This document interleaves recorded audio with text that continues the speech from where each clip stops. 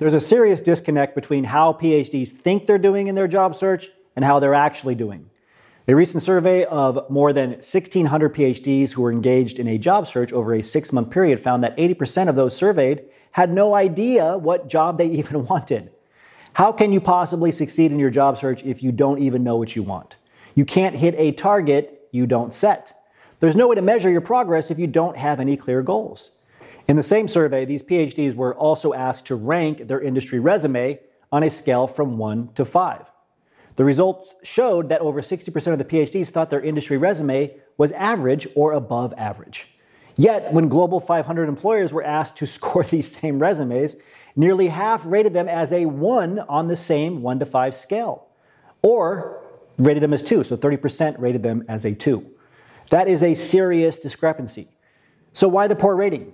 The problem is that most PhDs are rating the quality of their resume based on academic standards. But what is considered high quality in academia is not what's considered high quality in industry. Many PhDs fill their resumes with technical and niche-specific jargon that only those in their same niche academic field can understand. Do you understand that the first person to view your resume doesn't even have a technical background? They don't even have a PhD at all. And if they don't know what you're talking about, how can they possibly determine if you're a good fit for the role? If you're currently struggling in your job search, I'm willing to bet that your resume, the one you consider to be really good, is closer to a disaster, at least in terms of industry and industry employers. Try viewing your resume through the eyes of an industry employer then and see if you still consider your resume to be above average. Another serious blind spot that PhDs have in their job search is their interviewing skills.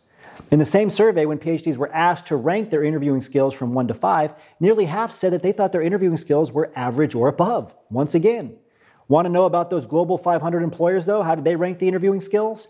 Nearly 40% ranked the average PhD's interviewing skills as a 1, while another 30% again rated them as a 2 on the same scale. How can the exact same scenario be viewed so vastly different? Again, it's because each party is seeing the situation through different lenses. You're seeing it through the academic lens, while the person interviewing you is seeing it through their industry lens. The primary complaint that employers had was that most PhDs lacked even basic industry knowledge on subjects like revenue, profits, mergers and acquisitions, company culture, value propositions, brand promises, on and on. The second complaint is that PhDs don't seem to know what they want and show very little commitment to the job they're interviewing for. Considering most PhDs admit to not knowing what they want, this complaint makes sense.